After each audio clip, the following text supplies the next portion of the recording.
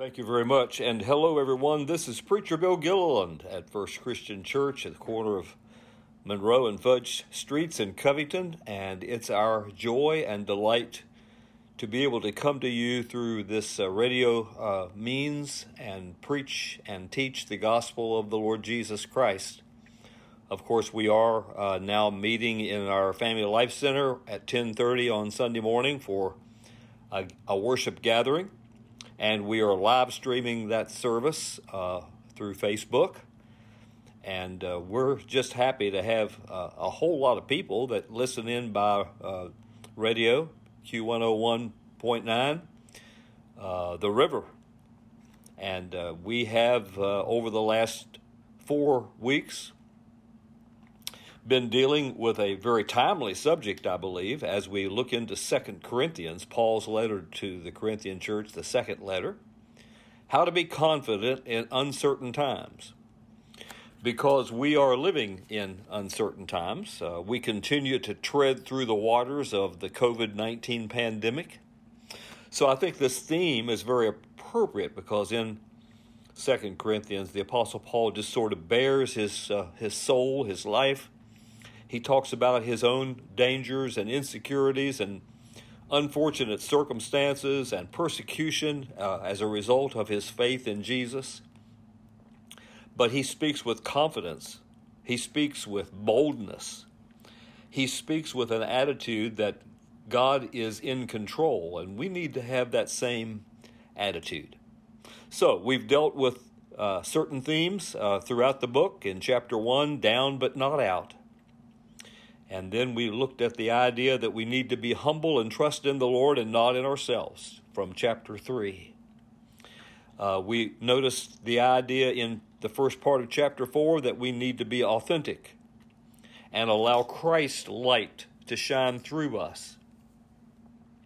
And last Sunday we considered the idea that we need to be persistent in the Christian life. We need to see our obstacles as opportunities from the last part of chapter 4. Now today we're going to go to chapter 5, 2 Corinthians 5. If you have your Bibles, I want you to open them to the 5th chapter of 2 Corinthians, and we're going to look at verses 1 through 10. And the theme that Paul uses here is be certain the best is yet to come. Be certain the best is yet to come.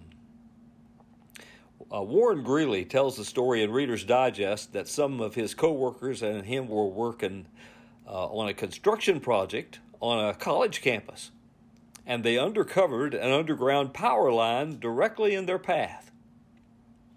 So Warren said, I suspected that it was only an abandoned line, but to be safe, I called the maintenance department and asked for someone to identify it.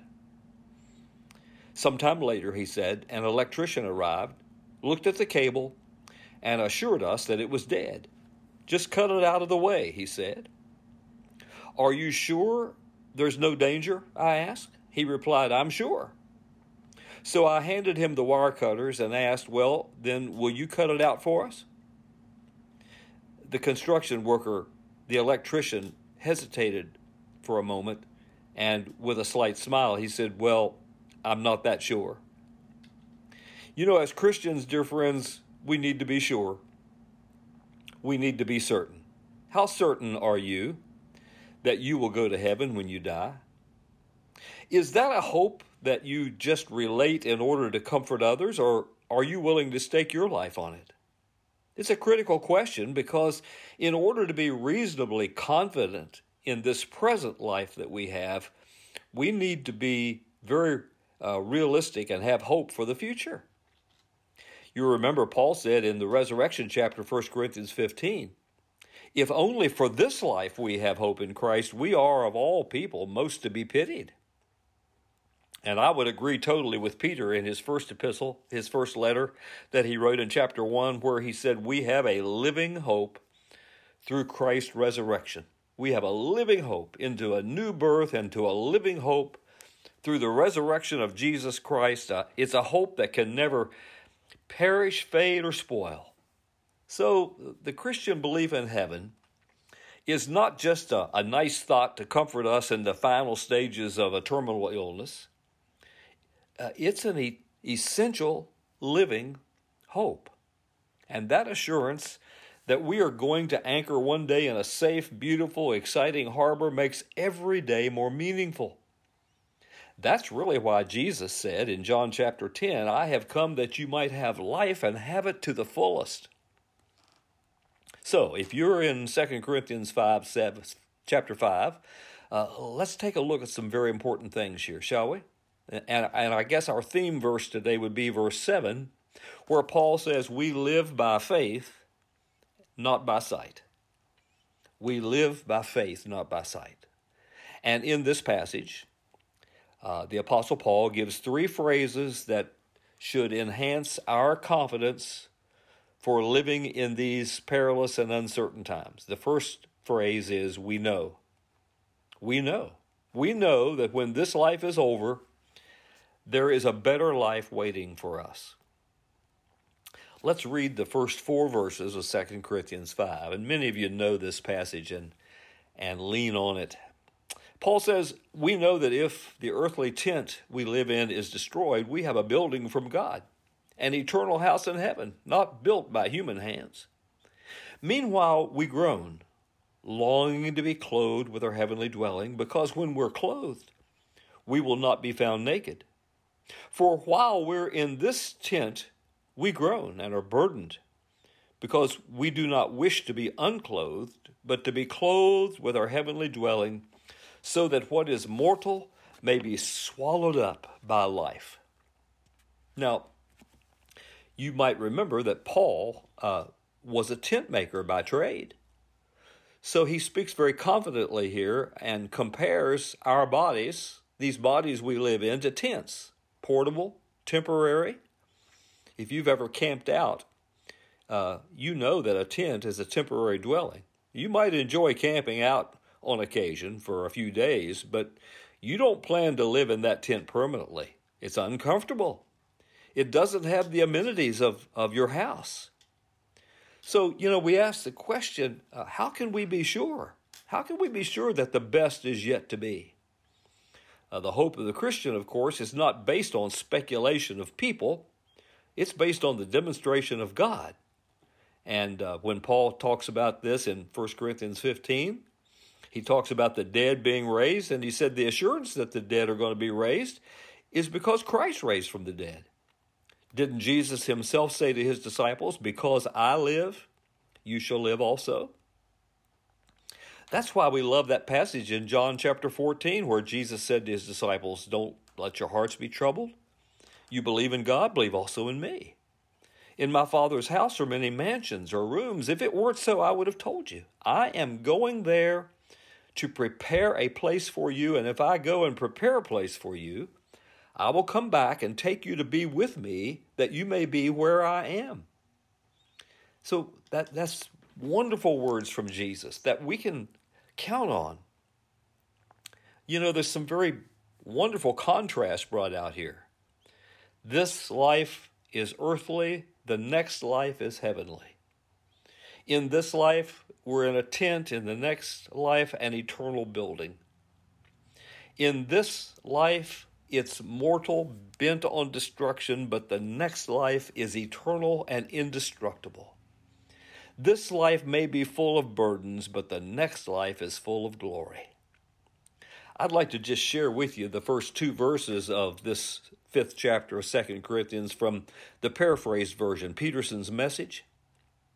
He says, we know that when these bodies of ours are taken down like tents and folded away, they will be replaced by resurrection bodies in heaven, God-made, not hand-made, and we'll never have to relocate our tents again. Sometimes we can hardly wait to move, and we cry out in frustration. Compared to what's coming, living conditions around here seem like a stopover in an unfurnished shack, and we're tired of it. It's true. And the Apostle Paul emphasizes this idea when he says, we know, we don't hope, we don't guess. We know that when this earthly tent is torn down, we have a building from God. Do you know that, dear friend? All right, the next phrase we want to look at is we're guaranteed. We're guaranteed what is to come by the deposit of the Holy Spirit that the Lord has given to us when we became Christians. In verse 5 of 2 Corinthians 5, Paul says, "Now it is God who has made us for this very purpose and has given us the Spirit as a deposit, guaranteeing what is to come." Now this Greek word translated deposit means that which is pledged, that which has security. It can also have the idea of an engagement ring. And remember, the church of the Lord Jesus Christ is referred to as his bride. And when we became Christians, the Lord placed his Holy Spirit within our lives as a deposit of what was to come, as to a guarantee.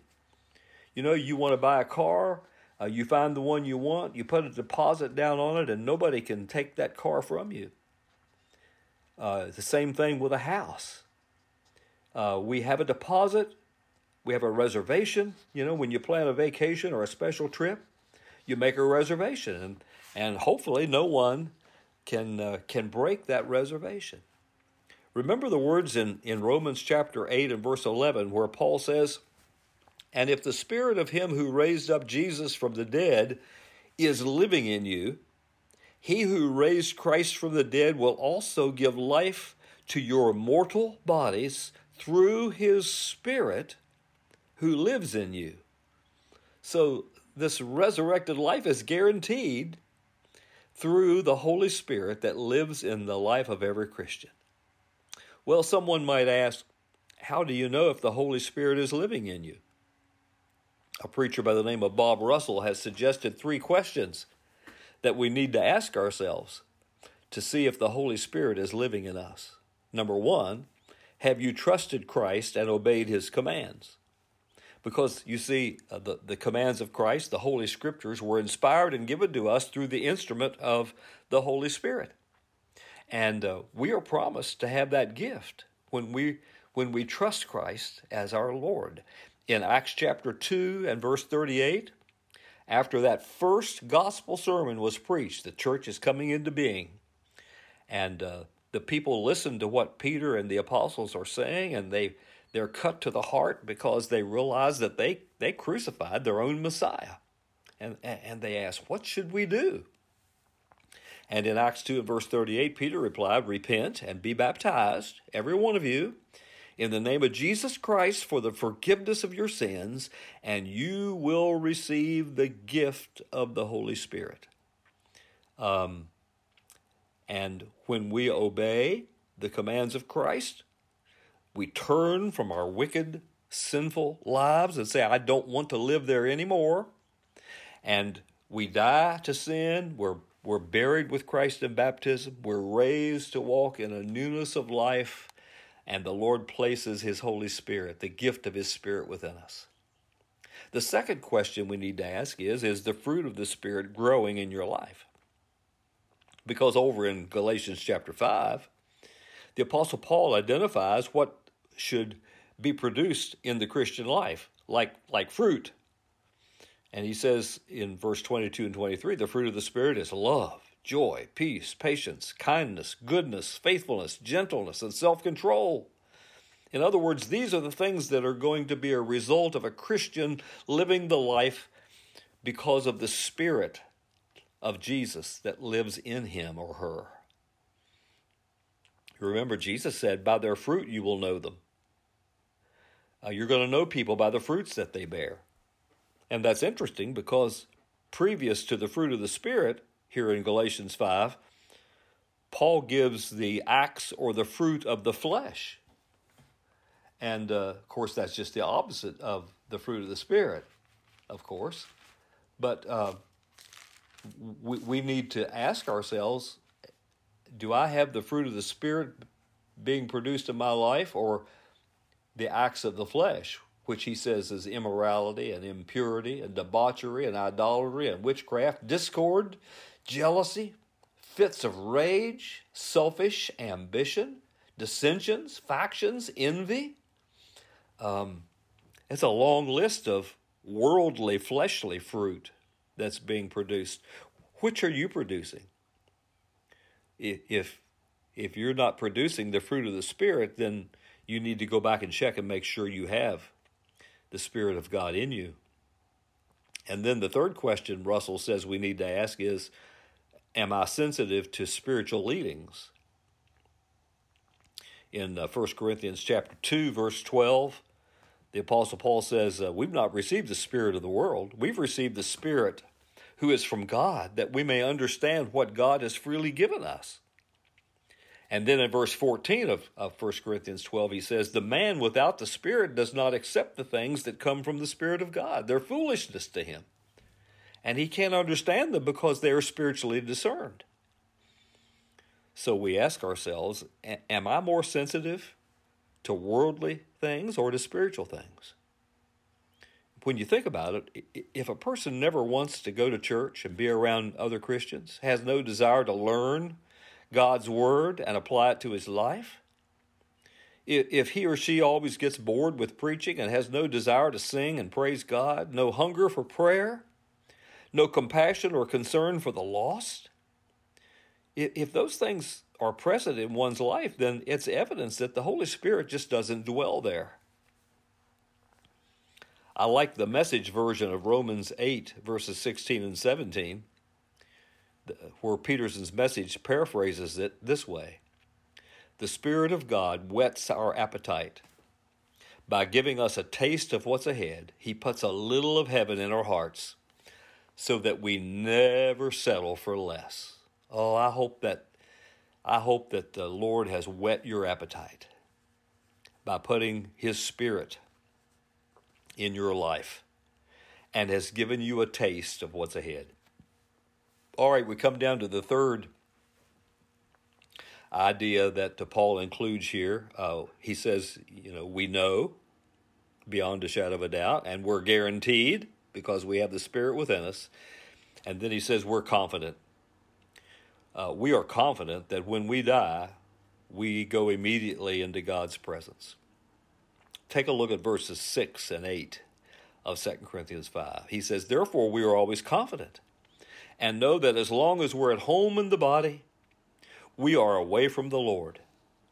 And then in verse 8 he says, we are confident, I say, and would prefer to be away from the body and at home with the Lord.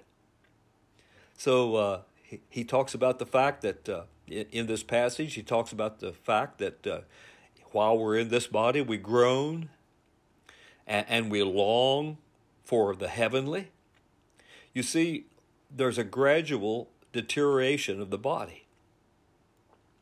In 2 Corinthians 4:16, we noticed last week where Paul said, we don't lose heart. Though outwardly we're wasting away, yet inwardly we're being renewed day by day. And it's true, outwardly we are just wasting away. So we need to be concerned about this inward life, this spiritual life. When John Quincy Adams turned 80, he was hobbling down a Boston street, leaning heavily on his cane. A friend asked him how he was doing, and he smiled and said, fine, sir, fine, but this old tenement that John Quincy lives in is not so good.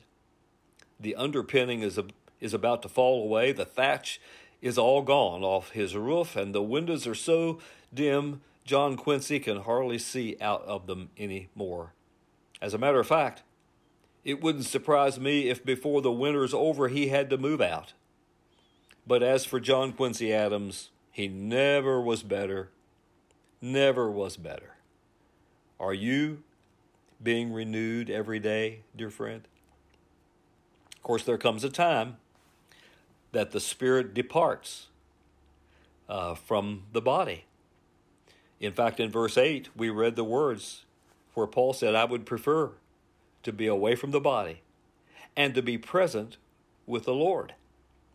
The spirit leaves the body. Remember, Jesus said, Father, into your hands I commend my spirit. When they were stoning Stephen to death, he cried out and said, Lord Jesus, receive my spirit. The spirit leaves the body and is immediately at present with the Lord. I love the words there in verse 8, at home with the Lord. This Greek word that's translated home means to be with one's people. To be with one's people. It's not the house that's so important, it's the home. It's who we're with and in fellowship with the Lord. There is a spirit inside each of us that continues to be with us no matter what. That's why Paul wrote in Philippians 1:21 and said, "For me to live is Christ, and to die is gain." And then in verse 23 he said, "I desire to depart and be with Christ, which is far better." And of course we know that we're going to receive a glorified, resurrected body at his coming. And that's what Paul meant in verses 2 through 4. If you want to back up there a little bit, in 2 Corinthians 5, in verse 2, he said, "Meanwhile we groan, longing to be clothed with our heavenly dwelling, because when we're clothed, we'll not be found naked. For while we're in this tent, we groan and are burdened, because we don't wish to be unclothed, but to be clothed with our heavenly dwelling, so that what is mortal may be swallowed up with life." Of course, in 1 Corinthians 15, in the resurrection chapter, the Apostle Paul talked about that. He said, "This perishable must clothe itself with the imperishable, and this mortal with immortality. And when the perishable has been clothed with the imperishable, and the mortal with immortality, then the saying that is written will come true: death is swallowed up in victory." And when the Apostle Paul talked about Jesus' second coming in 1 Thessalonians 4, he talked about the idea that those who had fallen asleep would rise first. When Jesus comes, the trumpet, he says, the Lord himself will come down from heaven with a loud command, the voice of the archangel, and the trumpet call of God. And the dead in Christ will rise first. And then he said, we who are alive and remain will be caught up together with them in the clouds to meet the Lord in the air. And so we will be with the Lord forever. Do you have that confidence, dear friend? The Apostle Paul talks about three ideas here. We know that when this earthly tent we live in is taken down, we have a building from God. Do you have that guarantee? The Holy Spirit, God's deposit in your life, guaranteeing what's to come? And then are you confident? Are you confident that when you leave this body, that you will go right into the presence of the Lord?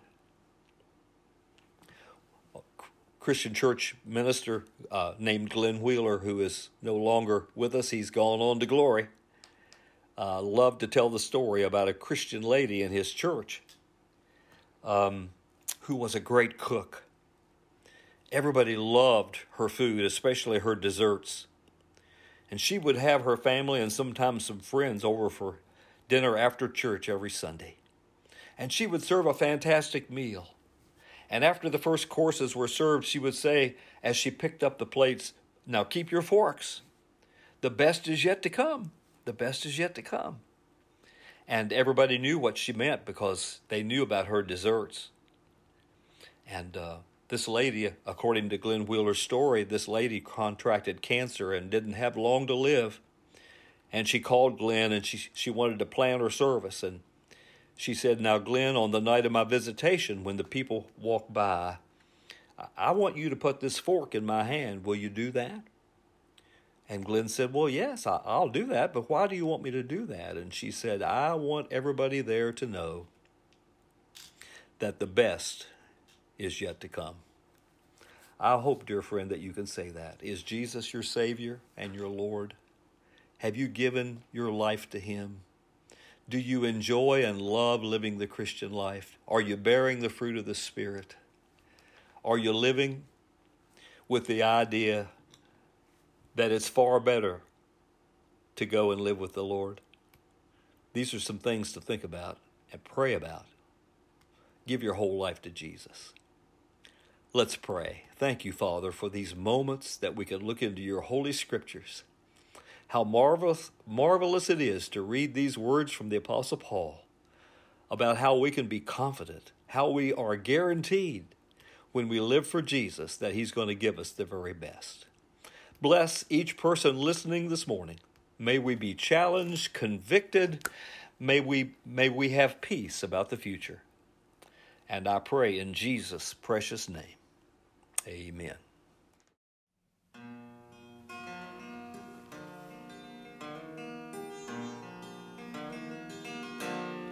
I was a wandering soul, traveling a well-worn road, a sinner so far from home, but no second chance in sight, till I heard you call my name, and I felt you lift my shame, and I made a vow that day that I'd spend the rest of my life loving my Jesus,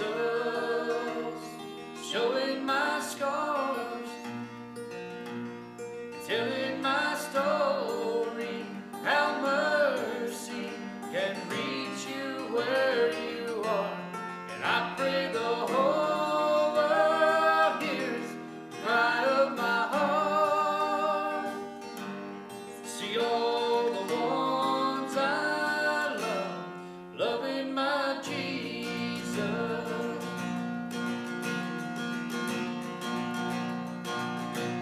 Sin tries to make you laugh, it whispers that same old lie. Keep all your pain inside, 'cause no one will understand the last thing this false world needs. Someone I'm trying to be, truth that has set me free, 'cause I'm just a broken man, loving my Jesus, showing my scars, telling my story, how mercy can reach you where you are. And I pray the whole world hears the cry of my heart. See all the ones I love, loving my Jesus.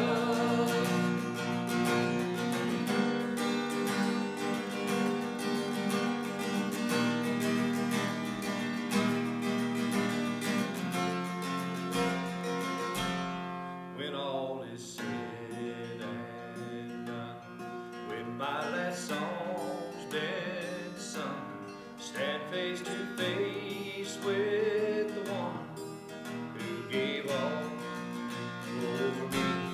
May all I have to show be all that matters most, making your great name known, just be my only legacy. Loving my Jesus, showing